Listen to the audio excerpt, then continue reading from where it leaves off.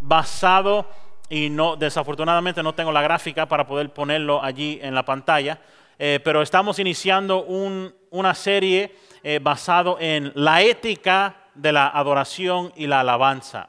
Vamos a estar hablando acerca de este tema por las siguientes semanas, creo que concluyendo el mes vamos a estar hablando acerca de estas cosas. Y en esta noche pues quiero hablar sobre el tema que la adoración es la respuesta adecuada a lo increíble y asombroso que es Dios. Lo repito, la adoración es la respuesta adecuada a lo increíble y asombroso que es Dios. Ahora, esta semana estaba leyendo una historia acerca de un hombre conocido como el Duque de Wellington. No sé si lo han escuchado antes, ¿no?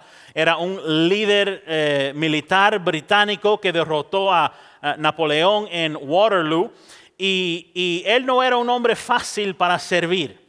O para estar en su equipo, ¿no? Era brillante, pero también era muy exigente. Sin embargo, y también se dice que él nunca elogiaba a sus subordinados, nunca le daba palabra de aliento ni de ánimo a los que estaban debajo de él. Sin embargo, este hombre, Wellington, se dio de cuenta de que sus métodos dejaban algo de desear. Y en su vejez dice que una joven le preguntó una pregunta. Si acaso haría de manera diferente, si tuviera la opción de vivir su vida de nuevo, ¿qué él haría diferente? Y el hombre Wellington pensó unos minutos y luego respondió, daría más elogios. Fue su respuesta, daría más elogios a los demás. Y después de leer esto, como que me quedé pensando que si alguien me hubiera hecho o me hace esa pregunta aún hoy o aún en 30 años, ¿qué harías diferente si pudieras hacerlo de nuevo? Creo que yo contestaría lo mismo, daría más elogios. Pero aunque el duque Wellington deseaba haber elogiado o alabado, que es la misma palabra, elogiar, alabar, a más personas, yo desearía haber adorado al Señor nuestro Dios más. Adorado al Señor nuestro Dios más. Ahora, ¿por qué yo digo eso? Escucha estas palabras en el libro de Isaías, capítulo 43, del 19 al 21. Dice él, voy a ver algo nuevo. Ya está sucediendo. ¿No se dan de cuenta? Estoy abriendo un camino en el desierto y ríos en lugares desolados. Escucha bien, me honran los animales salvajes, los chacales y los avestruces. Yo hago brotar agua en el desierto, ríos en lugares desolados, para dar de beber a mi pueblo escogido. Y escucha bien el versículo 21. Al pueblo que formé para mí mismo, para que proclame mi alabanza. Nosotros fuimos, y la razón por la cual yo diría que yo desearía elogiar a Dios más, alabar a Dios más, es porque nosotros como seres humanos fuimos creados para alabarlo. Amén. Fuimos creados para alabarlo a Él. Eso es lo que dice el versículo 21. Al pueblo que formé para mí mismo, ¿para qué? ¿Para qué razón? Para que proclame mi alabanza. Ahora escuche lo que sigue diciendo el capítulo 43 de Isaías. Pero tú, Jacob, no me has invocado. Tú, Israel, te has cansado de... Mira qué cosa, Dios está hablando por medio de su profeta al pueblo y está diciendo, yo les creí para mi alabanza, para que ustedes me proclame alabanza hacia mi persona, pero tú, Jacob, no me has invocado y tú, Israel, te has cansado de mí. No me has traído el cordero de tus holocaustos, ni me has honrado con tus sacrificios. No te he abrumado exigiendo ofrendas de grano, ni te he agobiado reclamando incienso. No me has comprado caña aromática, ni me has saciado con el cebo de tus sacrificios. En cambio, tú me has abrumado con tus pecados y me has agobiado con tus iniquidades. Dios hablándole a su pueblo. Yo soy el que por amor a mí mismo borra tus transgresiones y no se acuerda más de tus pecados. Eso es lo que Dios nos hace por nosotros. Dice, hazme recordar, presentémonos a juicio, plantea el argumento de tu inocencia. Tu primer antepasado pecó, tus voceros se rebelaron contra mí, por eso humillé a las autoridades del templo. Ve el resultado de no adorar a Dios. Dios tiene que entrar y humillar a su propio pueblo. Por eso humillé a las autoridades del templo, entregué a Jacob a la destrucción total, entregué a Israel al menosprecio. Amados, nuestro trabajo es alabar, glorificar y engrandecer el dulce nombre de nuestro Dios. Amén. Salmos 100 dice esto: aclamen alegres al Señor, habitantes de toda la tierra. Adoren al Señor con regocijo, preséntase ante Él con cánticos de júbilo. Reconozcan que el Señor es Dios, Él nos hizo y somos suyos, somos su pueblo, ovejas de su prado. Entren por sus puertas al templo, ¿no? Con acción de gracias. Vengan a sus atrios con himnos de alabanzas. Denle gracias, alaben su nombre, porque el Señor es bueno y su gran amor es eterno y su fidelidad permanece para siempre. ¿Cuántos lo creen en esta noche? Es nuestro trabajo alabar al Señor. Por eso yo digo que si yo quizás tengo la opción de hacerlo todo de nuevo, yo desde una temprana edad estaré adorando al Señor mi Dios todos los días y asegurándome que cada vez que yo entro a su templo para adorarlo con mis hermanos, que yo entro gozoso, con gozo, reconociendo que Él ha borrado todas mis iniquidades. Amén. Ahora, ¿qué es la alabanza y qué es la adoración?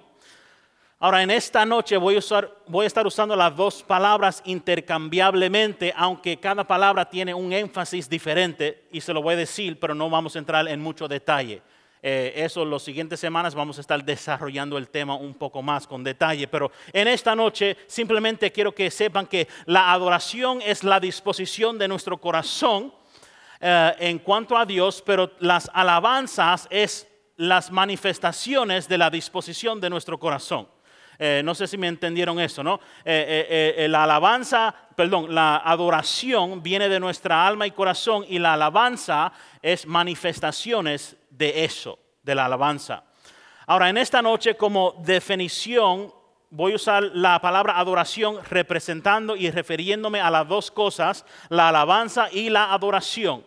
La adoración es ¿qué? ¿Qué es la adoración? La adoración es la respuesta adecuada o correcta a lo increíble y asombroso que es Dios. Ahora, esta definición nos deja entender que uno puede adorarlo de una manera no adecuada. Y estaremos hablando de eso en los siguientes sermones. Pero nótese en eso, que la adoración es la respuesta adecuada, correcta a lo increíble y asombroso que es Dios. Ahora, a veces el Señor nos tiene que humillar como su pueblo. A veces Él tiene que estremecer nuestras vidas para llamarnos la atención, a despertarnos. ¿Por qué? Porque si no lo estamos adorando en sí, lo estamos rechazando. Si el cristiano no alaba, si el cristiano no adora, el cristiano está rechazando a Dios. Piensan en eso. Nunca había pensado yo eso antes. Y por eso ahora con más devoción, por eso predicamos la palabra del Señor, para caernos bajo la convicción del Espíritu Santo, que cada cristiano tiene que diariamente alabar y tener la disposición del corazón que está siempre inclinado hacia Dios Padre, Dios Hijo, Dios Espíritu Santo. Ahora, el autor de Hebreos da una advertencia al pueblo acerca de los que rechazan a Dios. Y vamos a estar desempaquetando eso y lo que eso conlleva, pero primero les quiero leer el versículo de la noche. No hemos llegado ni todavía. Este es el versículo de la noche. Y la palabra se lee bajo la bendición del Padre, la del Hijo y la comunión del Espíritu Santo. Y el pueblo dice, Amén. Hebreos capítulo 12, versículo 28 al 29 dice así. Así que nosotros que estamos recibiendo un reino inconmovible, seamos agradecidos, inspirados por esta gratitud. Adoremos a Dios como a Él le agrada, con temor reverente, porque nuestro Dios es un fuego consumidor. Dios añada bendición a su palabra. Ahora, empezando ese capítulo, el capítulo 12, el autor, que es desconocido, aunque muchos piensan que es Pablo, empieza diciendo estas cosas. Por tanto, también nosotros que estamos rodeados por una multitud grande de testigos, despojémonos del lastre que nos estorba, en especial del pecado que nos asedia. Y nos insta, ¿no?, a correr con perseverancia la carrera que tenemos por delante como cristianos. Y nos dice cómo lo debemos hacer, fijándonos en Jesús, quien es el iniciador y el perfeccionador de nuestra fe, quien por el gozo que le esperaba soportó la cruz, murió por nosotros, ¿no? Menospreciando la vergüenza que ella significaba, y ahora está sentado a la derecha del trono de Dios. Y luego después de eso llega a hablar acerca de la disciplina de los hijos de Dios. Nosotros sufrimos, la vida no es fácil, pero todo lo que tenemos que luchar y pelear y soportar en esta vida, aquí como que se nos deja entender que no es porque Dios no te ama que esas cosas te están sucediendo, sino es porque Dios te ama que eso te está sucediendo, porque Dios disciplina a sus hijos para su propio bien. Y luego, después del autor mencionar estas cosas, empieza ahora, se va a explicar más acerca de la advertencia a los que rechazan a Dios. Muchos rechazan a Dios por muchas razones. ¿Entendemos eso? Algunos dicen, no, si yo voy a sufrir, como estaba describiendo, eso quiere decir que Dios no me ama, y entonces yo lo voy a rechazar. Yo voy a rechazar el mensaje. Yo no tengo que seguirle a un Dios que no me está ayudando en esta vida. No tiene sentido, ¿no? Pero al alejarse uno de Dios, a rechazar a Dios, vemos que eso es peor aún de lo que Esaú hizo, y lo vemos ahí en el versículo 16 al 17, donde Esaú pues vendió su primogenitura, ¿no? Para poder recibir un asopao bien delicioso, un sancocho celestial, y ahí pues entregó todo eso. No sé cuántos tienen hambre en esta noche, digan amén. Hay algunos, santo Dios. Tengo que avanzar para que puedan comer después del servicio. Ahora, es peor el rechazo nosotros hoy en día, el rechazar el evangelio, el rechazar la enseñanza de la palabra del Señor, es peor que lo que hizo Esaú en ese tiempo en el Antiguo Testamento. Ahora, la mayoría del pueblo judío se sintió y aún quizás se siente avergonzado por la rebelión de muchos de sus antepasados en el desierto. El escritor de Hebreos advierte que si sus oyentes le dan la espalda a Cristo, son aún peores que sus antepasados. Nosotros miramos a Adán y Eva y nosotros rascamos la cabeza y nos decimos, pero qué tontos son ellos. Estando en plena, ¿cómo se dice? En el paraíso, perfecto, no hay problema, no hay bile, gloria a Dios. O sea, no hay que pagar renta, no hay nada. Están en la perfección, pero ¿qué decidieron ellos hacer? Rebelarse contra Dios. Qué tontos, pero nosotros, déjame decirle, lo hacemos todos los días. Le rechazamos a Él en cada acto de desobediencia que nosotros como cristianos decidimos hacer. Ahora, tenemos que entender esto, ¿no? Es peor, y el rechazo de Cristo es la peor cosa que uno puede hacer. Dios advirtió aquí en el versículo 18 de su poder de esta manera cuando dio la ley en la montaña. Si uno lee el capítulo, uno ve que el autor se está refiriendo al pueblo de Dios cuando estaban en el monte Sinaí, donde Moisés estaba en la cima del monte recibiendo, ¿qué? Los 10 mandamientos, ¿no? Los mandamientos de Dios. Y vemos que en estos versículos, Éxodo 19, 16, 20, 18, etcétera, Dios estaba manifestando su poder de una manera increíble. Mira lo que dice acerca de esta experiencia. Éxodo 19:16 dice, en la madrugada del tercer día hubo truenos y relámpagos, y una densa nube se posó sobre el monte. Un toque muy fuerte de trompeta puso a temblar a todos los que estaban en el campamento. O sea, todos temblaron. Éxodo 20:18 dice, ante ese espectáculo de truenos y relámpagos, de sonidos de trompeta y de la montaña envuelta en humo, los israelitas temblaban de miedo y se mantenían a distancia. Éxodo 20:21, entonces Moisés se acercó a la densa oscuridad en la que estaba Dios, pero los israelitas se mantuvieron a distancia. Deuteronomio 4:11-12, ustedes se acercaron al pie de la montaña y allí permanecieron mientras la montaña ardía en llamas que llegaban hasta el cielo mismo, entre negros nubarrones y densa oscuridad. Entonces el Señor les habló desde el fuego y ustedes oyeron el sonido de las palabras, pero no vieron forma alguna, solo se oía una voz. Ahora, ¿qué vemos aquí? La gente quería que Moisés escuchara a Dios por ellos. De hecho, rogaban que no se le hablara más porque tenían miedo de Dios, tenían temor de Dios de hablarle directamente porque iban a morir. Ahora, ¿por qué? Porque vino como un fuego consumidor, dice la palabra en Deuteronomio 4:24. Pero el propósito de Dios en este evento, en esta experiencia, no era para meterle miedo al pueblo del Señor, sino para inspirar. Bueno, sí, para inspirar el temor de Dios, pero para que ellos no siguieran pecando contra Él. Era para su propio bien. Él le estaba estremeciendo para que ellos pudieran alabar a Dios, no solamente exteriormente, sino en su corazón y en su obediencia.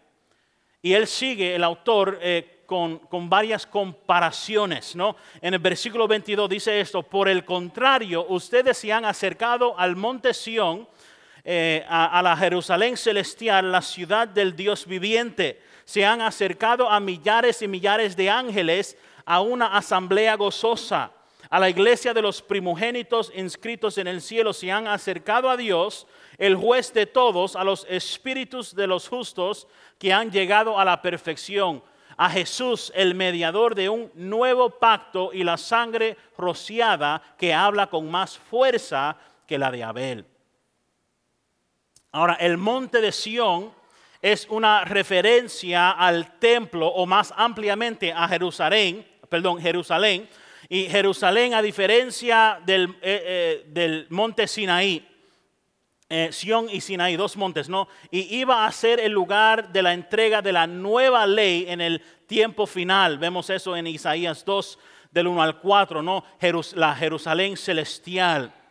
Ahora, el escritor de Hebreos aquí contrasta la congregación dirigida por Jesús con la que fue dirigida por Moisés. Hay una comparación. Y el pueblo judío consideraba, ¿no?, que Moisés era su mediador entre ellos y Dios. Y era el mediador del primer pacto que fue inaugurado con sangre. Vemos en Éxodo 24:8, ¿no?, la sangre del sacrificio de los animales. Y también vemos y sabemos que Jesús es el mediador de un nuevo pacto que también fue inaugurado por la sangre. ¿Pero la sangre de quién? La sangre de Cristo. Una sangre que tenía más poder para siempre borrar los pecados de los que tengan fe en Jesús. Ahora, el versículo 25 dice: tengan cuidado de no rechazar al que habla, pues si no escaparon aquellos que rechazaron al que nos amonestaba en la tierra, mucho menos escaparemos nosotros si le volvamos la espalda al que nos amonestó desde el cielo. Ahora, comparación. El Sión celestial es mayor que el Sinaí terrenal.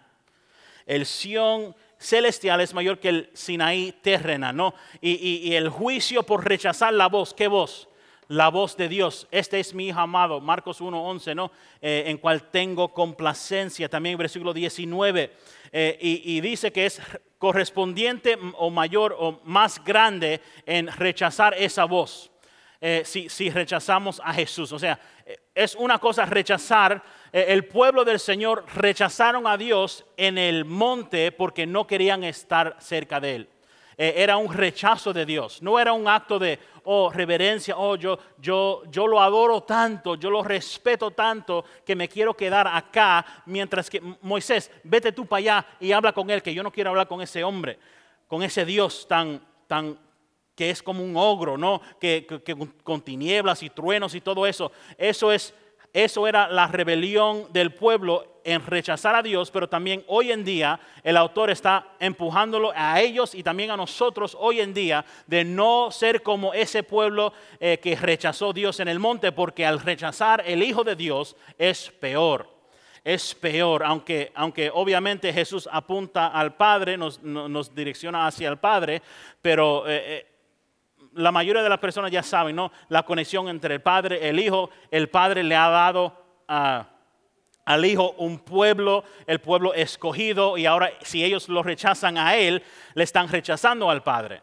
¿Me entiende? Pero el que acepta a Jesús está también recibiendo el Padre. Por eso Jesús dice que el Padre y yo somos uno. Si lo que tú crees acerca de uno, tú también lo crees acerca del otro. Hebreos 10:29 dice: ¿cuánto mayor castigo piensan ustedes que merece el que ha pisoteado al Hijo de Dios, que ha profanado la sangre del pacto por la cual había sido santificado y que ha insultado al Espíritu de la gracia? Versículo 26 al 27, ¿no? Vemos que en aquella ocasión su voz conmovió la tierra, ¿no? Cuando Dios habló, la tierra tembló, pero ahora está prometiendo que una vez más iba a ser lo mismo. Dice: una vez más haré que se estremezca no solo la tierra, sino también el cielo. Muy interesante, ¿no? La frase "una vez más" indica la transformación de las cosas movibles, es decir, las cosas creadas que para que permanezca lo inconmovible. O sea, iba a estremecer los cielos y la tierra para que todo lo que no, para eliminar todo lo que no es permanente. No sé si me entendieron. Es como la persona que está buscando oro en la tierra, ¿no? No sé cuántos saben acerca de eso, no sé explicarlo muy bien, y esto no está en el bosquejo, pero allá vamos, ¿no?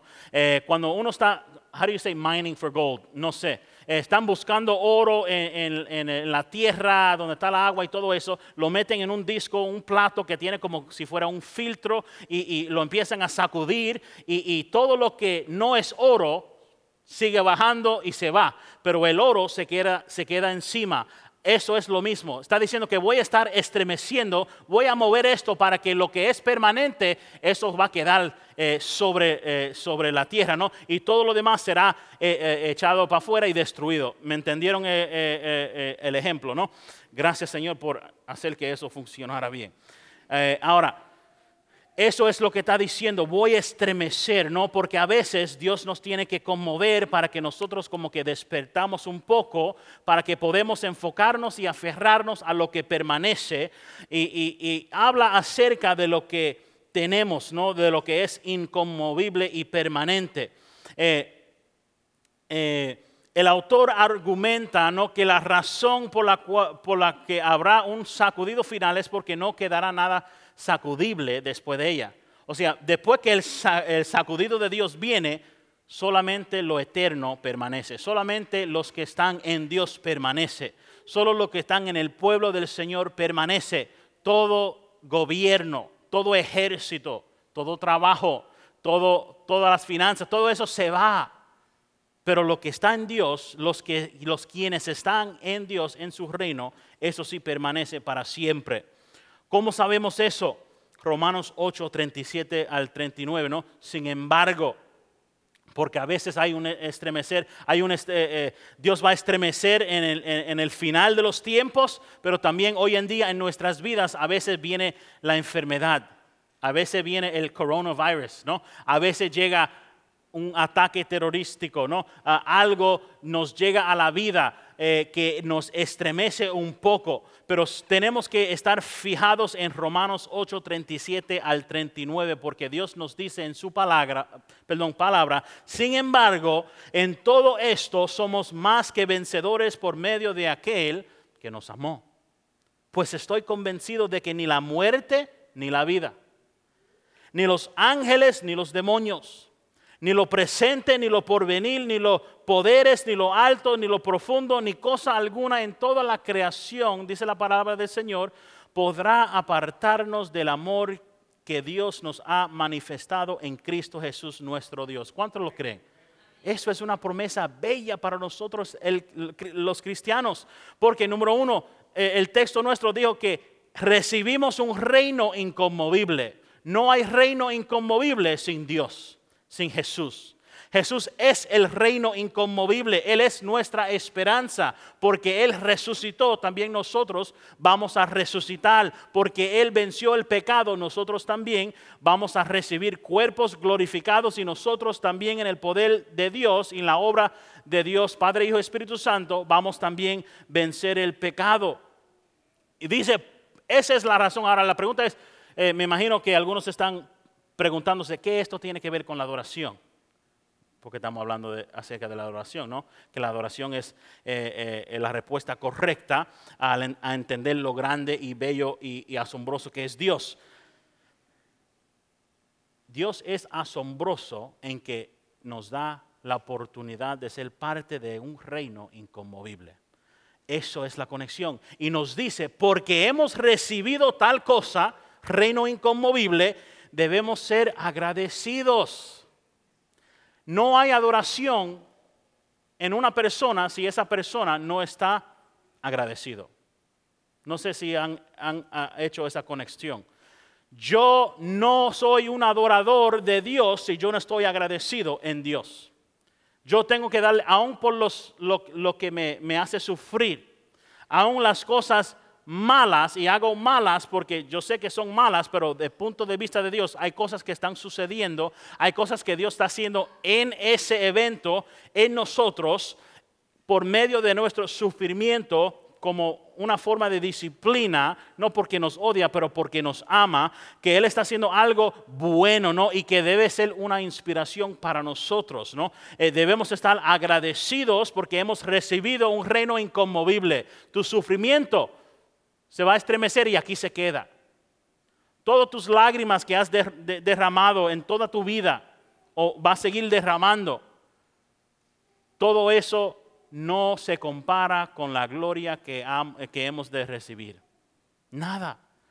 Todo tu sufrimiento es una gota en el mar de gozo que vamos a sentir. Se va a desvanecer, se va a desaparecer y todo en ese momento todo valdría la pena, ¿no? de estar firme en Dios, porque hemos recibido un reino inconmovible y por eso debemos estar agradecidos, y eso nos debe inspirar que adoremos a Dios como a Él le agrada. Ahora, la adoración es la actitud o la intención interna del corazón del hombre para Dios, y que eso implica obedecer, ¿no? Servicio hacia Dios, la rendición, el amor y todo esto. Pero nuestra disposición tiene que ser con un temor reverente. El que ama a Dios tiene que respetar a Dios. Amén. O sea, los dos están conectados. Yo no puedo decir que yo amo a mi esposa y la entro a bofetar. Eso no es amor, eso no es respeto. Right? Las acciones de uno hablan más que las palabras. Amén. Ahora, el temor reverente a Dios, encontré un buen explicación. Es más que simple temor, es la actitud con que una persona reconoce el poder y la condición de la persona a que reverencia y se le rinde el debido respeto.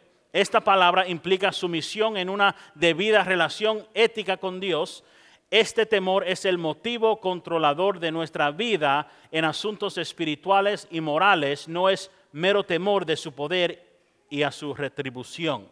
El temor reverente a Dios no es un temor que es simplemente, ay, tengo miedo, déjame esconderme. Es un temor que verdaderamente reconoce la grandeza que está en el que le estamos temiendo. No porque me odia, yo temo a Dios, pero porque Él es un fuego consumidor. Porque aún vimos su poder, ¿no?, en el monte y sabemos que va a haber un sacudido por todo este mundo. Y aún los judíos pensaron que el final del mundo se iba a iniciar con temblores, que iba de deshacerse de todo lo que había, de lo que hay en la tierra. Eso es su concepto.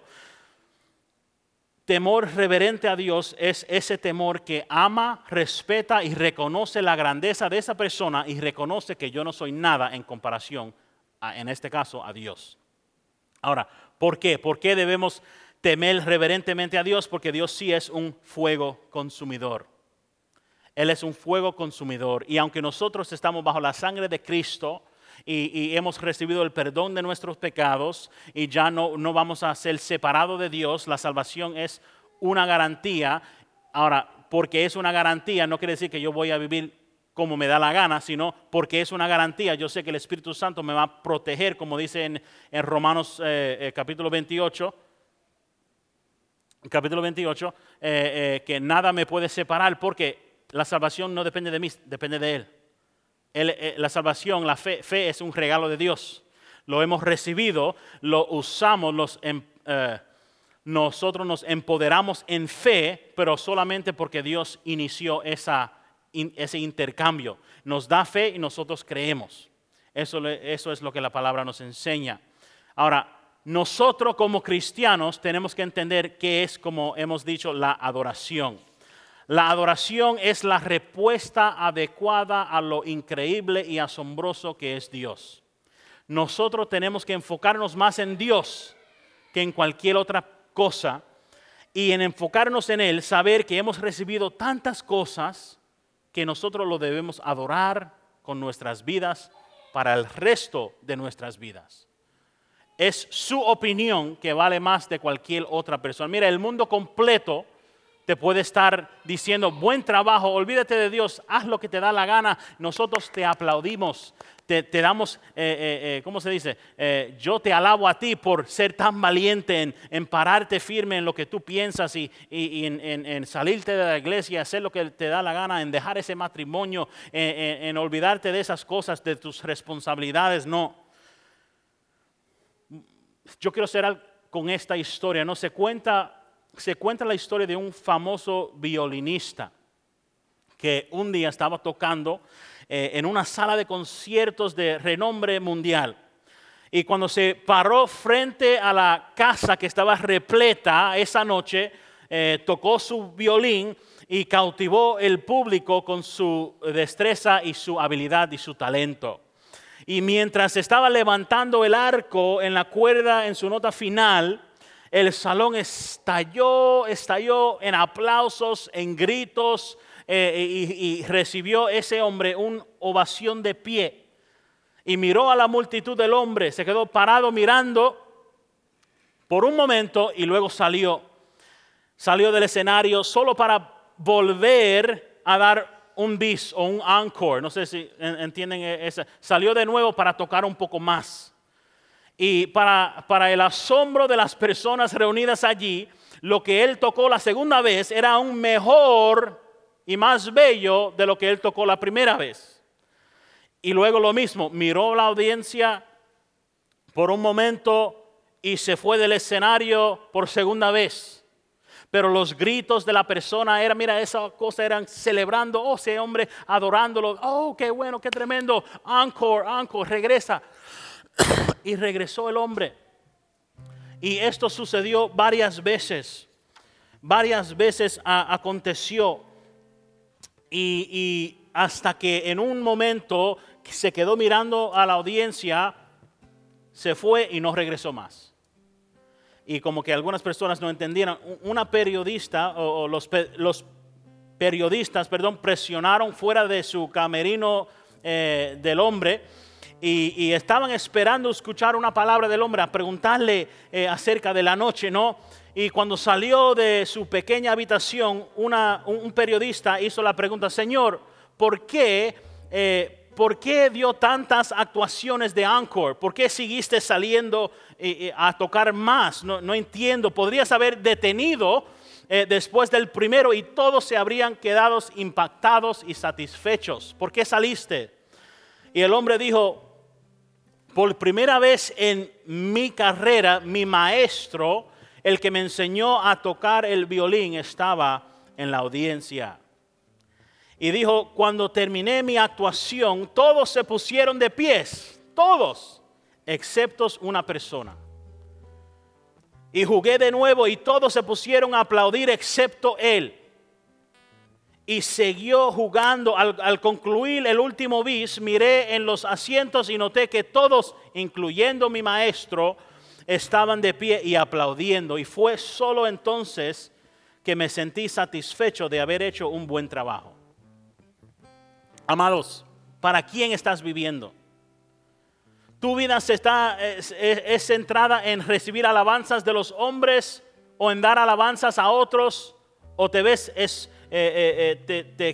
estás esforzando para alabar a Dios en tu vida? ¿Es eso tu deseo en tu vida, de alabar a Dios, de complacer a tu Maestro Jesucristo y darle toda la adoración a Él? Eso es nuestro deber. La alabanza es la reacción apropiada de lo grande que es Dios. ¿Por qué? Porque Dios nos ha dado un reino inconmovible y debemos vivir agradecidos e inspirados por esta gratitud.